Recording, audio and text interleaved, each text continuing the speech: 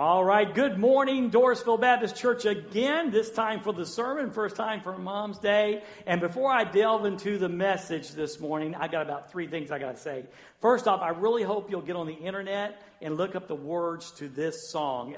I know it's hard to watch and listen sometimes, but it's such a strong song for the days that we are living in. So I hope you'll do that. Days of Elijah, get on the internet, get the lyrics, and listen to it and watch the words. Are awesome. Second, Linda, great job this morning. Thank you so much for coming in and singing for us. I know there are a lot of songs that fit these days that we are in. That would be one of my picks if I was going to pick an anthem for these days. Jesus will still be there. And I'm telling you what, he is, and he always will be. The third thing is, I need to thank again, I don't know if you know how this all happens, but very few people make all this happen. I'm so grateful for the worship team. I think I said this last week, I just really hope that the passion of the worship is coming through the screen to you, through the lens to you. That last song was just incredible. It's an old hymn, but man, was it powerful. It's just so strong. So I hope you can sense and feel the worship as it happens here, right through the lens of the camera. So, and then lastly, we're just glad that you're here. We are so grateful that you tuned in this morning. And this is already week 4 of Days of Elijah. And I would suppose that if I was picking a sermon for Mother's Day, this probably would not be it. But I learned a long time ago. I told Judy a long time ago, I learned these things. You don't preach to the mamas on Mama's Day, and you might as well not preach to the dads either, okay? So whatever God's laid on your heart, you just kind of follow that along. And so we're continuing right along with Days of Elijah. And today's sermon title is Picking a Fight. Picking a Fight. Now, I don't know about you, but when I say the words picking a fight, first off, I don't think of me. I was a peace lover, Brent. I did not pick too many fights. I got in one fight in junior high. This guy had my pencil. And I said, don't you break my pencil. He said, I'm going to break your pencil. I said, don't you break my pencil. And he broke my pencil, and dude, I lost it. I mean, I flipped the table over on top of him. We're in class, okay? I flipped the table over on top of him and then got him down and just started beating him in the head. I guess that was before I got saved. But anyway, I just kind of lost it, okay? Just kind of did. But that was one time. But you know what it cost me? It cost me a trip to the coach's office for 5 days, 2 SWATs. Every day I walked into the school, got in campus, stood in line with all the other idiots, and, the coach had the big paddle, bent over and touched her knees. I could do it back in those days. Pow, pow, all right, go ahead and have a nice day, So I learned not to pick fights. But when I think about picking a fight, you've got to think of William Wallace and the movie Braveheart. Every man's probably seen that. It just charges us up, when we think about William Wallace and 1297. And what happened, he was a rebel leader in Scotland. And so we're opposing the British soldiers, all right? And he gives this rousing, you just got to go if you haven't ever seen it, you got to go to YouTube and find it, okay? He gives this rousing speech because the guys are going, man, there is more of them than there are of us. And so he gives this rousing speech, and his big line is, they may take our lives, but they'll never take our freedom. Everybody's cheering, yay, yay, yay. And so he rides out, and 2 of his best buds are standing there, okay? And one of them says, in a nice brogue, okay, Scottish brogue, he says, nice speech, And then they say, what do we do now? And then William Wallace says, just be yourselves, just be yourselves. And so he starts to ride off, and then we get this line. And I can't do it like David His can do it. So I said, Dave, we can do this one of 2 ways today. I can slaughter it, or you can come up and do it like you do it so well. So here is what William Wallace said when he walks up to his friends, okay, after they say, nice speech, okay, he walks off or gets on his horse and drives off, catch that, and he says, I'm going to pick a fight. Isn't that awesome? I mean, he said that, just say it again. I'm going to pick a fight. Isn't that awesome? He said it just like William Wallace. Thank you, Dave, so much, very much. So can you finish that up for me now? And so after he says that, okay, the other guy says, well, we didn't get dressed up for nothing. There you go. All right. Thank you so much. So that's what I think about when I think about picking a fight. And what's amazing is how it lines up with Elijah, because you've got this huge British army lined up against these few soldiers, okay, that are there, okay? And what is happening today is Elijah is going to pick a fight. God's going to pick a fight, but Elijah happened to be the manifestation there in human form for God to use that day. Now the environment there, the atmosphere is just charged. It's just charged. Here's what's been going on. And by the way, you could draw a small parallel between the electricity and the society today. First off, for 3 years, not 3 months, not 6 weeks, for 3 years, the economy has been ravaged by drought. Now, this is a agricultural society, and so the total economy has imploded, okay? In Israel, God is on the outs with the people. Okay, so they are ruthlessly persecuting the prophets of God. All right, and then in particular, Ahab is relentlessly hunting for Elijah. Now we know Elijah started out at the brook Cherith, and what did God say?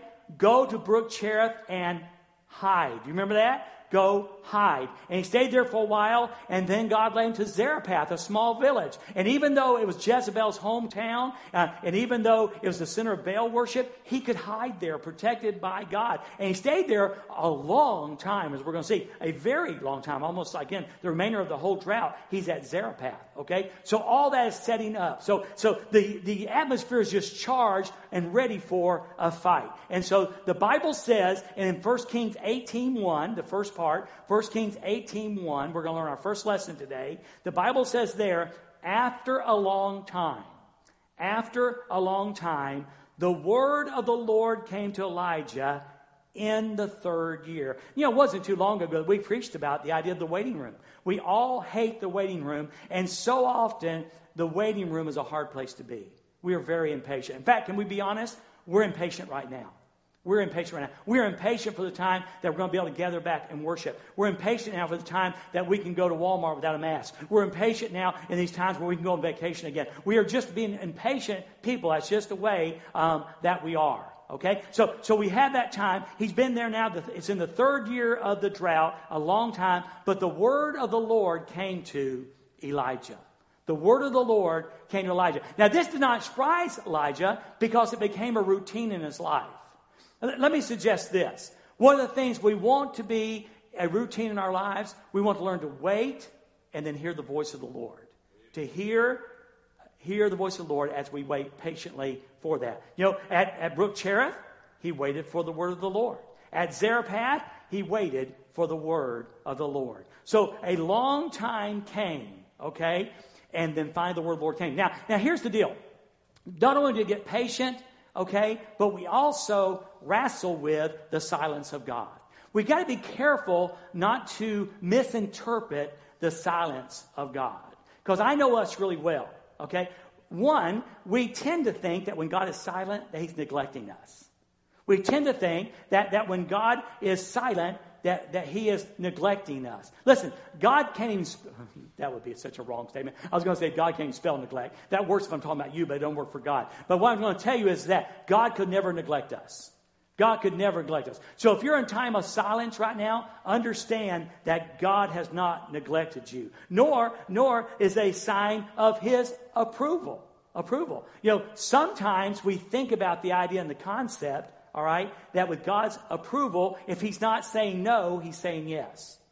Can I have an amen there? How often have we done that? Since God has not said no, that means he's saying yes. That is not true. That is not true. So the silence of God is not a sign of neglect. The silence of God is not like, okay, a sign of his approval. And by the way, the silence of God is not a sign of his disapproval of you. We instantly assume. Now, in marriage, this is true. Man, let me tell you something, dude. If your wife ain't talking to you, that ain't normal. Okay? Something's going on. Something's not working right. Okay? So you've got to understand that and you've got to get that. All right? So here we are then. So when we have the silence of God, it doesn't mean he's mad at you.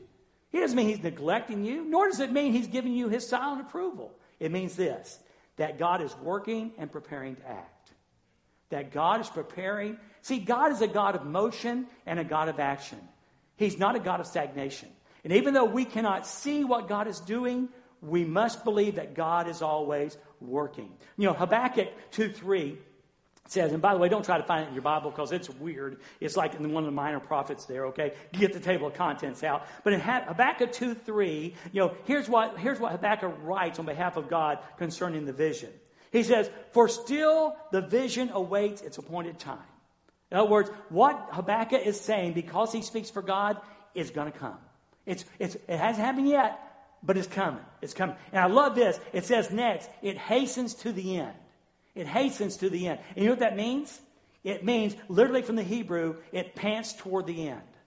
It pants toward the end. The imagery that the Hebrew gives, it's a runner running as hard as he can, and as he nears the finish line, he gives it everything he's got. I mean, he is panting, he is breathing, he is giving it all that it has. And that's what Habakkuk says there. For still the vision awaits at the appointed time. It hastens, it pants toward the end.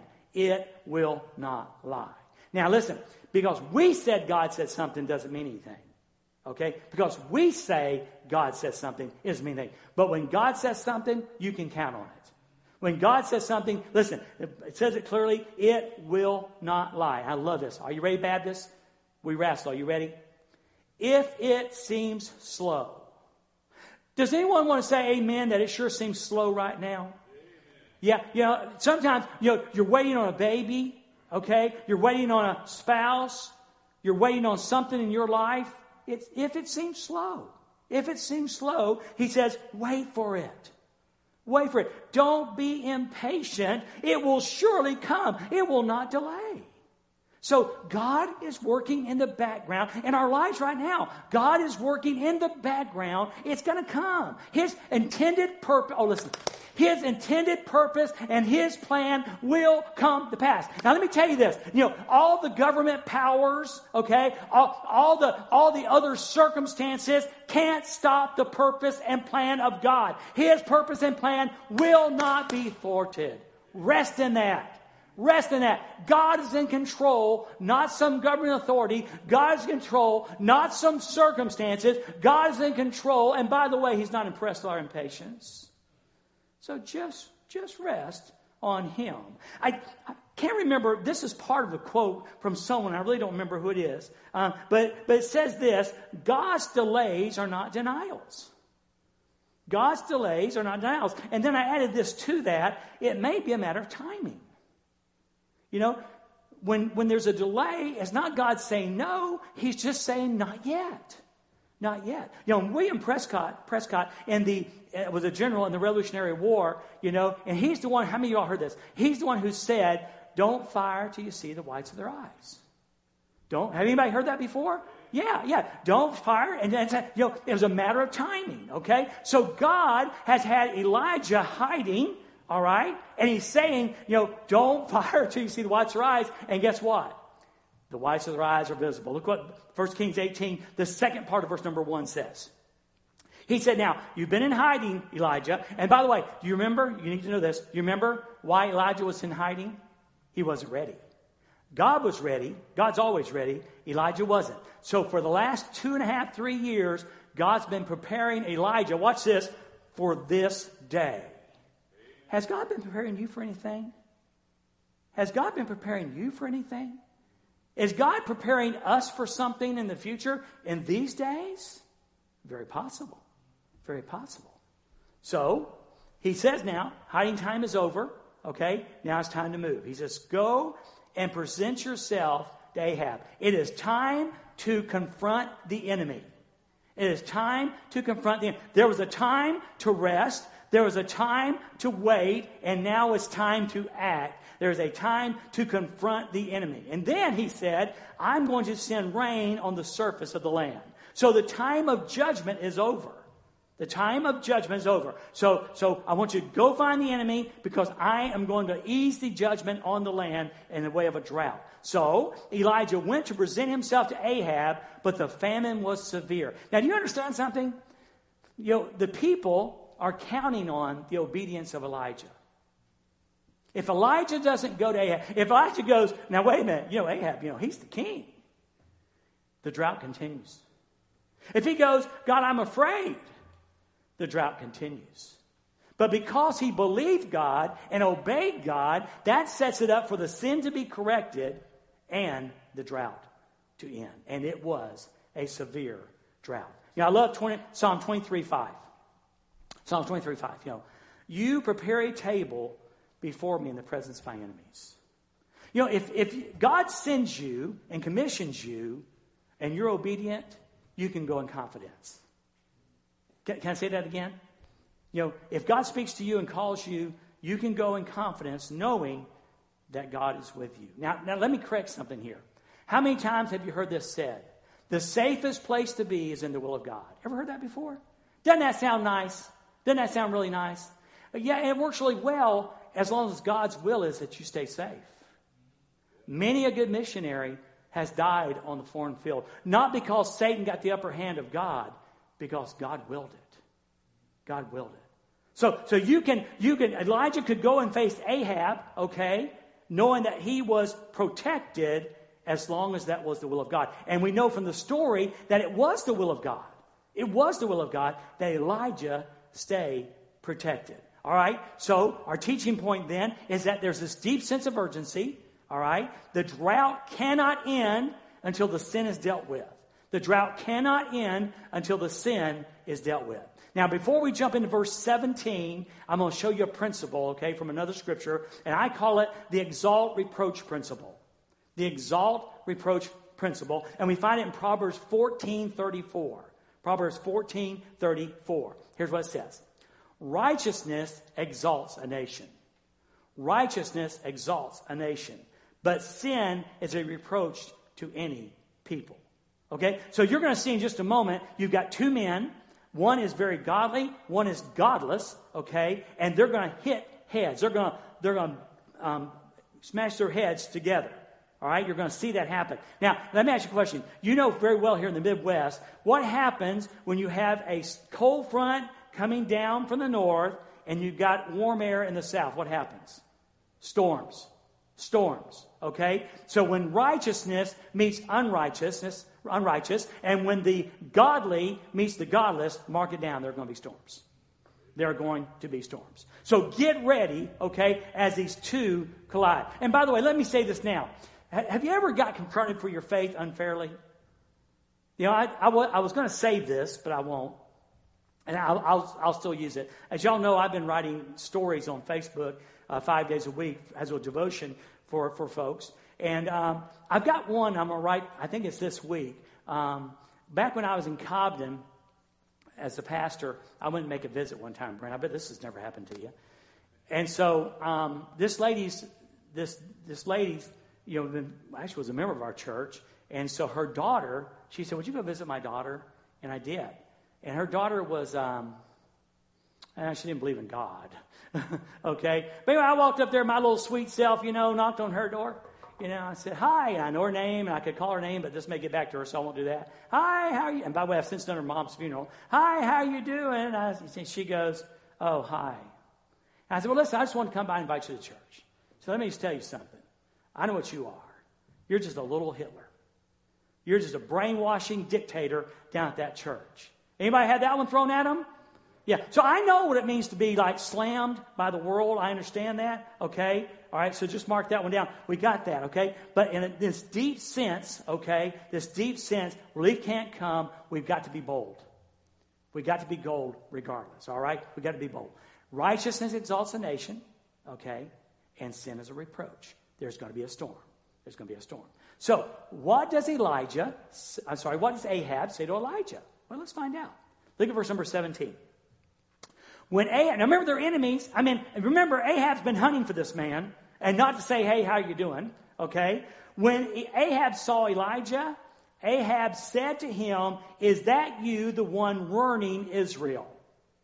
So when Ahab sees Elijah, he doesn't say, oh, it's the prophet of God. He says, oh, you're the one. This is all your fault. You're the one who's been ruining Israel. Now, why did he say that? What caused him to say that? And I'm going to help you in case you get attacked by the world. Okay? See, from Ahab's perspective, okay, he assumed that Elijah had offended the false god Baal, who is, they believe, was the god of rain, and therefore the drought was Elijah's fault. From his perspective, from his pagan, lost perspective, okay, this prophet of God has offended the god Baal, who controls the rain, and so Baal got his feelings hurt, and Baal turned off the rain, hence the drought. That's why Ahab said, you're the one, this is all your fault. All right? But now what does Elijah say? Look at verse 18. He replied, I have not ruined Israel. I have not ruined Israel. See, and a different perspective. His is a godless perspective. Elijah's is a godly perspective. Elijah doesn't perceive. He knows that Ahab has offended Jehovah. And hence the judgment and hence the drought. Hence the judgment and here's the drought. So he goes, I have not ruined Israel, but you and your family have. Your father's family have, because you have abandoned the Lord's commands and followed the Baals. He says, no, this isn't on me. This is not my fault. Let me tell you what's going on. Because you have abandoned God and your father abandoned God, then God's judgment has come upon this nation. See, when a nation abandons God, then God's blessings abandon the nation. When a nation abandons God, then God's blessings abandon the nation. It's very, very strong. See, Elijah knows in his godly state what Ahab is saying is not true. And by the way, you need to remember that when you are attacked by the world, you got to remember what God says is what matters. Not what the world says. Not what the world says. So let's enroll in school. Remember what we had last week? We had the school of bread. We had school. This time we're going to the school of wisdom. Because I want to help you, because we are tempted in our culture today to have a lot of gods, okay? And you need to know as a Christ follower today that God doesn't like other gods in his kids' lives, okay? So we're going to go back to Exodus chapter 20 and verse number 3. Okay, and we're going to go to the school of wisdom. We're going to learn how to recognize and make sure we understand how God feels about other gods in our lives, okay? In verse number 3, he says, do not have other gods besides me. Do not have other gods besides me. Now, I've taught this before, but allow me to teach it again. You got to make no mistake about it, all right? God does not want to be number 2, 3, or 4 on your God list. God does not want to be number 2, 3, or 4 on your God list. In fact, he doesn't even want to be number 1. Okay? He wants to be your one and only. Now, let me explain that to you. Judy and I have been married for 43 years. And so let's say, for instance, and this is not true. I want to make that very clear. Look at the camera. This is not true. Okay? But let's say I go into Judy and I say, well, Judy, there's a secret you need to know about. Okay? I have 5 girlfriends on the side. You're actually one of them. So I've got a wife and 4 girlfriends. All right? So the bad news is, is I've got the 5 girlfriends. But the good news is you're number 2. Now, how many of y'all think Judy's going to go, oh, well, number 2, that's pretty good. I can live with that, number 2. It's not number 1, but hey, it's not number 5. So I'm doing pretty good. All right? You think she's going to tolerate that? No. Okay. So let's do this, okay? Let's do this. So now, let's say this. So, Judy, I've got, 4 girlfriends and you, okay? And here's the deal. Here's the good news.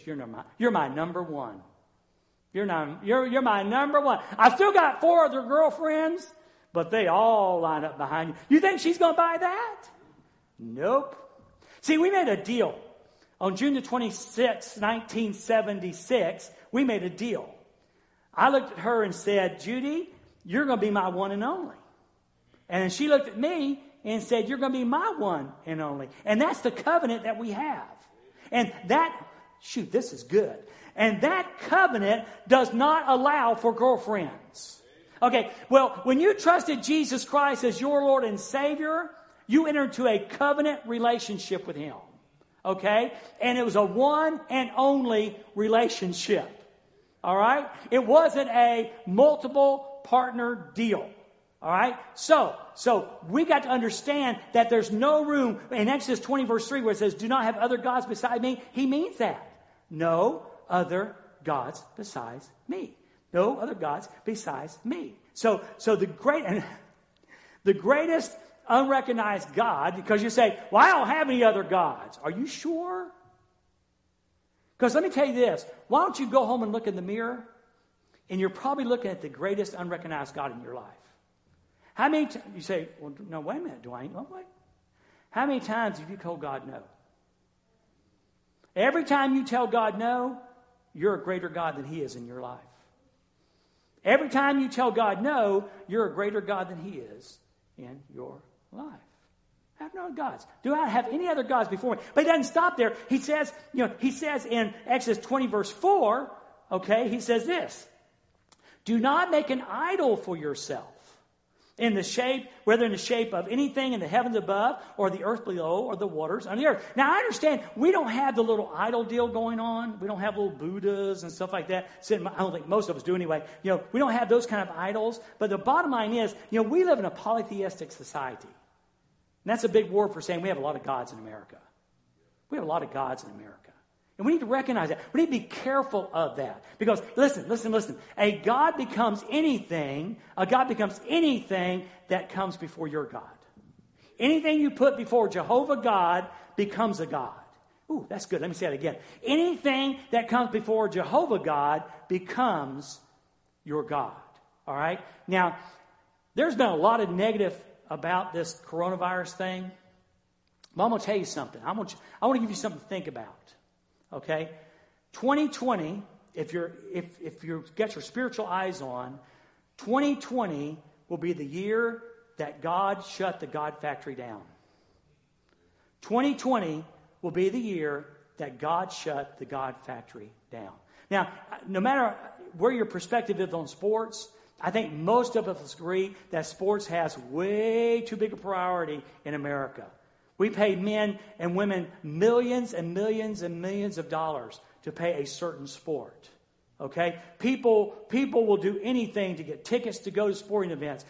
We excuse me, if that's okay. We even on Sundays now we see families leaving church for months at a time. Okay? Because of sports. Because of sports. Okay? So what does God do? He shuts sports down. Did you know there's no March Madness this year? Did you know the Professional Baseball League has not started their season yet? Basketball's hanging out there somewhere, we don't know. Hockey league's hanging out there somewhere, we don't know. Did you know they're talking about, even in Illinois, that at Cubs games there'll be no fans this year? God shut down the sports world. And I think He's saying, I'm the greater God. I'm the greater God. He shut recreation down. I mean, in Illinois, you can go boating. As long as you only have 2 people in the boat. Now, you may live with 5, but you can only go boating with 2 of them. It's kind of like choosing, if you only got a loaf of bread, what kid are you going to feed first, Well, you're going to pick 2 kids. Okay, you can go with me and you can go, that's all. He shut recreation. He set the economy down. Our stock market was sitting at 29,000. It went as low as 18,000. There is grave concern about the restarting of the economy in the day that we live in. Our own security. We have this fear thing. Most of us, some of us have some degree of fear. Will normal ever return? Will this thing get me and kill me? Will it get my kids? We have this huge fear. And God shut it down. We've lost control.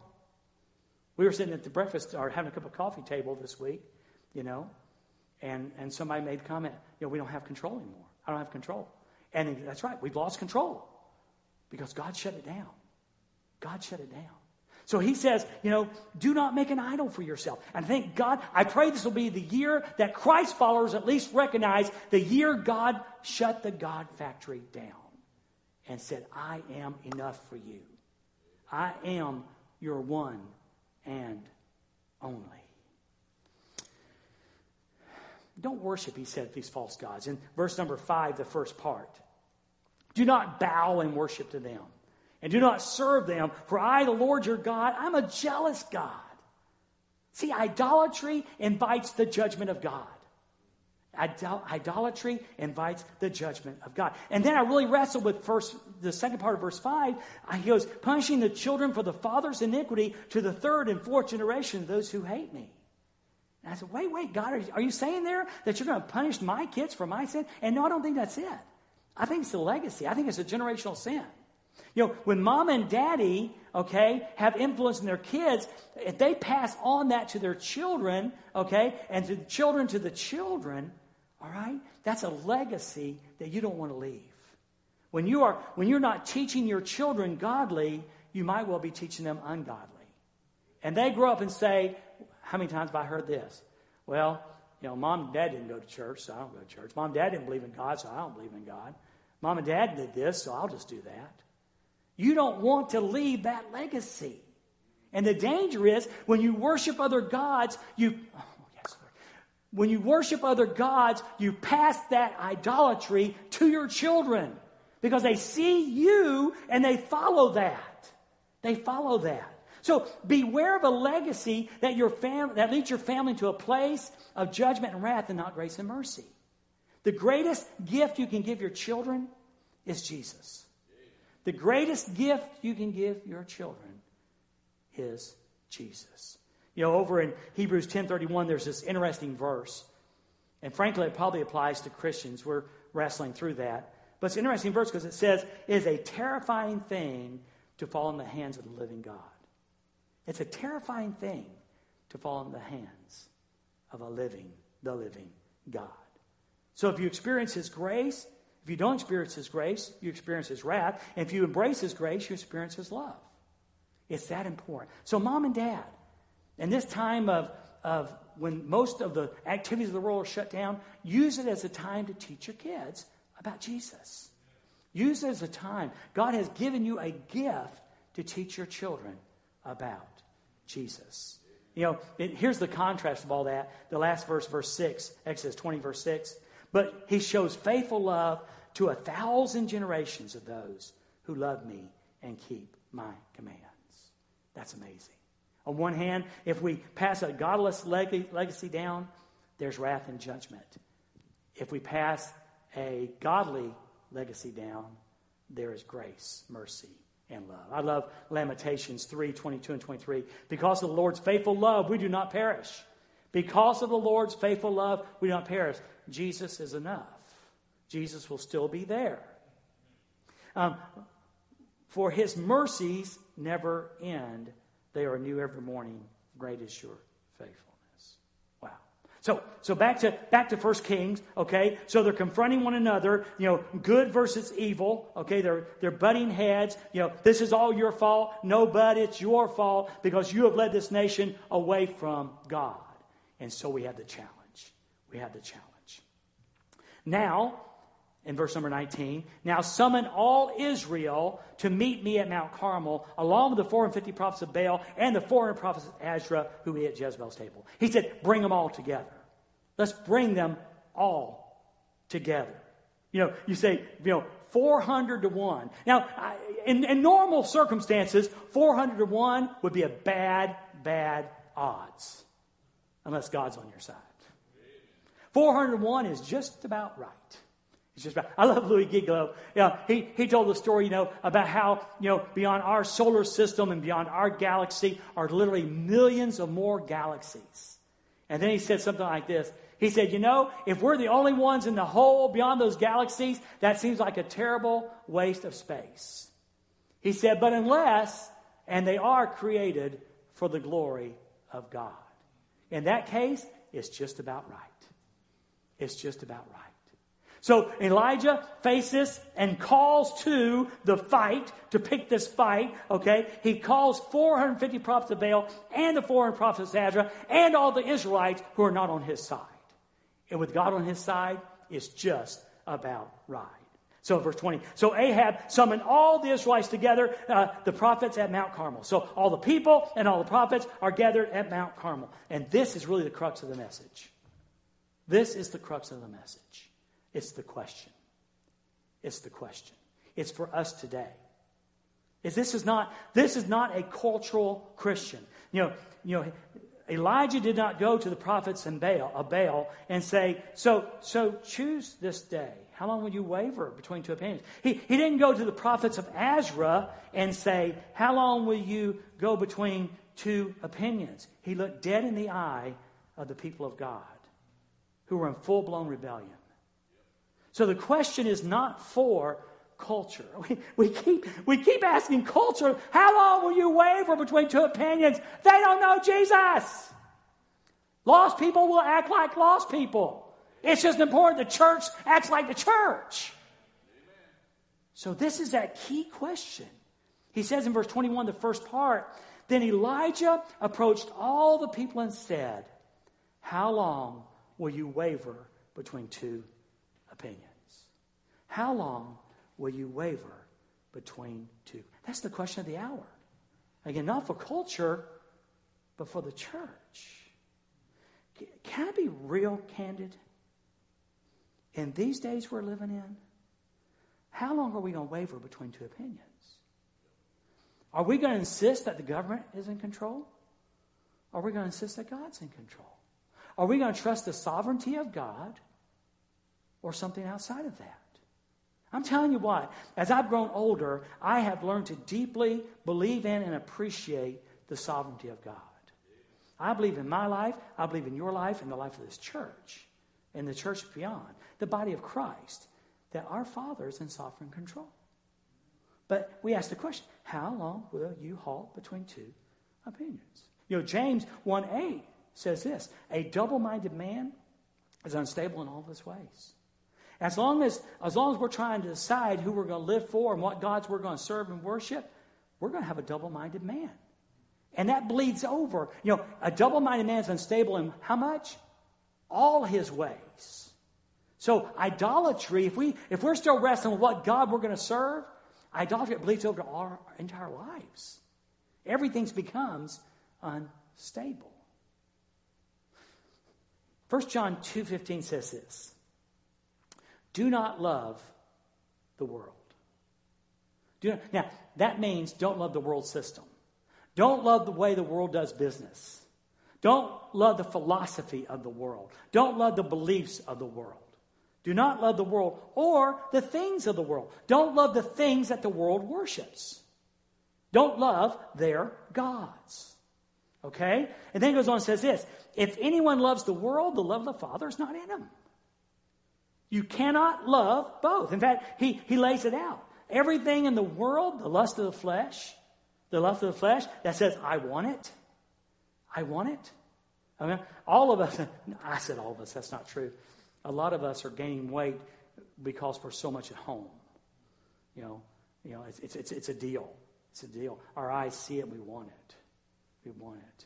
The lust of the flesh, the lust of the eyes, I crave it. I crave it. The pride in one's possessions, I own it. I own it. It's not from the Father, but it's from the world. So we've got to be acutely aware of what we're worshiping.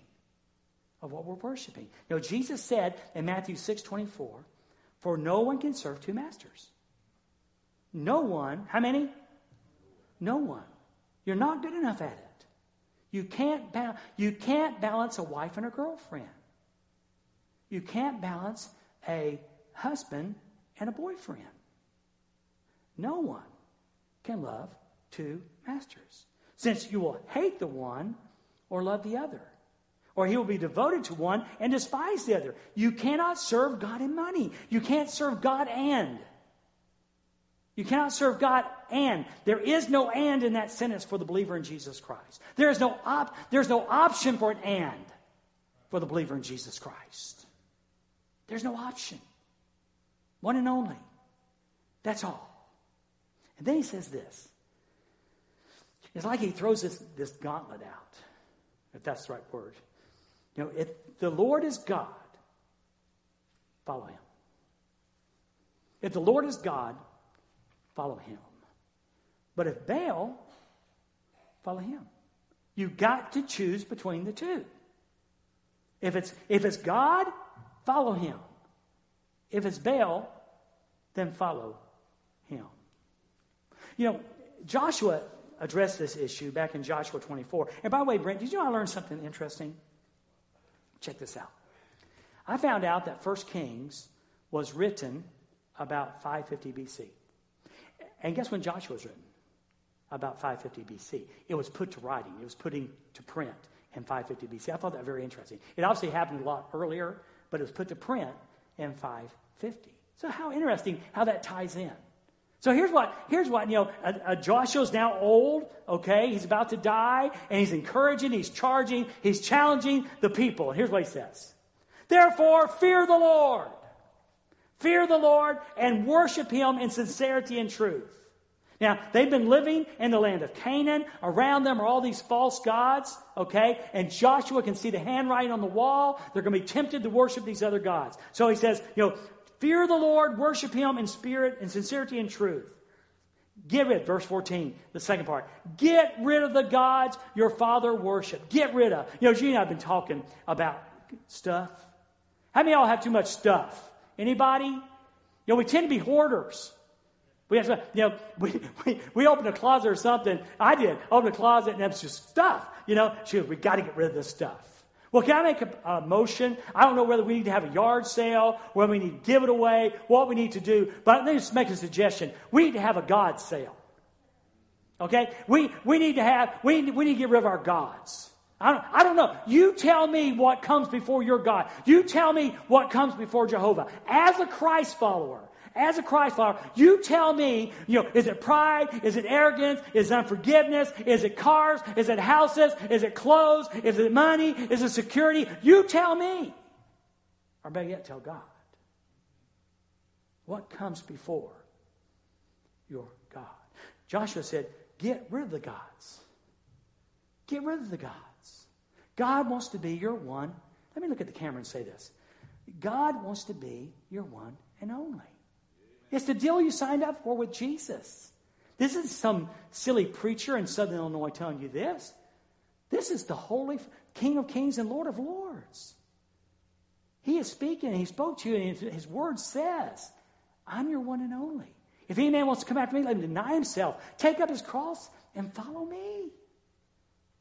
So Joshua says, get rid of the gods your fathers worshiped beyond the Euphrates River and in Egypt and worship the Lord. He said, I know you have your people have a history of Egypt, and boy, did they have gods. They had all kind of gods. But you know what's really cool? Is that when they had the plagues, one god after another was put down. And Joshua said, you don't want to follow the gods of Egypt. They're a bunch of losers. All he said, if you're going to pick a god, pick a good one. And there's only a good one, and it's Jehovah. It's Jehovah God. So he says, don't worship these losers in Egypt. Worship the Lord. In verse 15, the first part. But if it doesn't please you, if it doesn't seem right to you to worship the Lord, then choose. Which will you worship? The gods your father worshiped beyond the Euphrates rivers. In other words, the gods of the past, the gods of Egypt. I remember he's talking to the people of Israel. He's talking to people of Israel. And he said, are you going to worship them? Okay. Or maybe the God of the Amorites in whose land you dwell. In the Amorites, they had child sacrifice, all these crazy things. So Joshua says, you got to pick.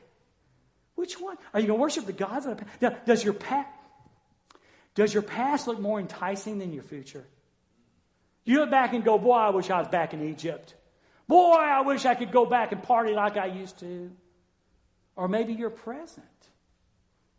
Maybe the newness of Jesus has wore off. And you're going, it used to be, but it's not. Well, here's what Joshua said. Verse 15, the second part. As for me and my family, y'all know this one, don't you? As for me and my family, we're going to worship the Lord. See, you've got to make that decision. In this polytheistic world, you've got to make a decision. Who are you going to worship? But Joshua just laid it down. And dads and moms, y'all just have to lay it down. See, I know what the neighbors do, and I know what friends do, and the rest of the family does. But as for me and my house, we're going to serve the Lord. All right, let's close her up. So we're back now into 1 Kings. All right. He's laid it out there and said, how long will you waver between two opinions? How long are you going to try to straddle the fence with Jehovah God on one side and the world on the other? How long are you going to tightrope it? How long? And you know what the people said? Nothing. Nothing. Verse 21, the third part. But the people did not answer him a word. No answer, and no response. Their silence spoke for them. See, what we don't understand is we assume if we say nothing that we're somewhere in Netherlands and we can make that decision later. Our silence speaks. You know, Harvey Cox, and I try to check these people out. You know, Harvey Cox was a religion professor at Harvard, which doesn't say a whole lot, but he's famous for that. Not to decide is to decide. Not to decide is to decide. In other words, you're sitting here today and you say, well, you know, I just want to make a decision today. You did. You did. You did. You know, Edmund Burke, and this is attributed to a lot of people, but Edmund Burke is probably the most reliable one. You know, all that is necessary for evil to triumph is for good people to do nothing. All that is necessary for the triumph of evil is for good people to do nothing. So Israel's standing by and, you know, not to deciding, which is to decide. And next week is entitled When God Wins. Next week, we're going to see who is really God. And by the way, can I just say this? This just popped in my brain. You know, if you're sitting there listening today, there at home or wherever you might be today, or if you watch this later, you know, take a look at your gods. Take a look at the things that you worship. And how's it working out for you? You know, if material goods is your deal, or sports, or pride, or titles, how's that working out for you? Better question, how's that going to work out for you in the future? You know, one of the things that people are afraid of are dying. They're so afraid they'll get this thing and it'll kill them. You know? Well, how's money going to help you if you're to die tomorrow? How is your pride going to help you if you're to die tomorrow? See, the message that God has given us, the church today, is not one of condemnation. It's one of redemption. You know, the Bible says, for God so loved the world that he gave his only begotten Son, that whosoever believes in him should not perish, but have everlasting life. If you're going to pick a God, pick a good one.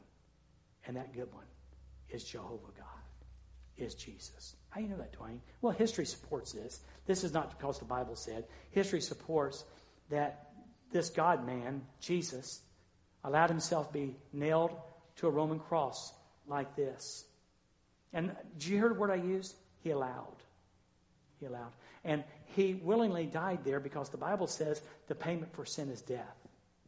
But it also says the gift of God's eternal life through Jesus Christ, our Lord. So this God I'm telling you about today allowed himself to be nailed to a Roman cross. He was willing to die so that you could have forgiveness and redemption and rescue. That's pretty good. That's hard to beat. And I've been giving my phone number out every week, and I'll give it out again today. It's 618-499-0070. If you want to call me this week, I would love to share with you more about Jesus Christ. Because can we be honest? These are hard times. And is there a time we need a God? It's right now. But you got to get the right one. You got to get the right one. And moms and dads, if you're Christ followers, and not just moms and dads, grandma, grandpa, in fact, every believer, during these days, let's be sure that we live so others can see Jesus in us. Teach your kids well. Teach them about Jehovah God. Is there anything wrong with sports? Absolutely not. Is there anything wrong with wealth? Absolutely not. Recreation? Nope, that's fine too. Those are all fine things. But when they come before your God, then you're an idolater and you're worshiping idols. And that is not something you're called to. In fact, it's a sin. It's a sin. So today might be a good day for you to pause and say, God, I know I've allowed stuff to come in front of you, and I want to ask your forgiveness of that today. It'd be one of the best decisions you ever made. Let me pray with us. Father, I really thank you for this opportunity today to share these truths. Some of them are kind of hard. That's okay. Father, you equip us and gift us to receive hard truths sometime. I pray for someone who might be watching this morning or even later on. And Father, I want to pray in Jesus' name for them that they'll make the decision to put their faith and trust in the one true God, Jehovah God, Jesus Christ. I pray for that. And for every family, every believer, Father, help us to be aware. Help us to enroll ourselves in the school of wisdom and be acutely aware of idolatry and false gods that we allow. Help us to remember the truth that anything that comes between me and you becomes an idol. Becomes an idol. Help us, Father, to not allow that into our lives. Thank you so much for this time of truth. We pray, Father, now as the team sings, it'll encourage us in our worship. And, Father, we pray you'll speak to hearts today. And, Jesus, I pray this in your precious name. Amen. Amen.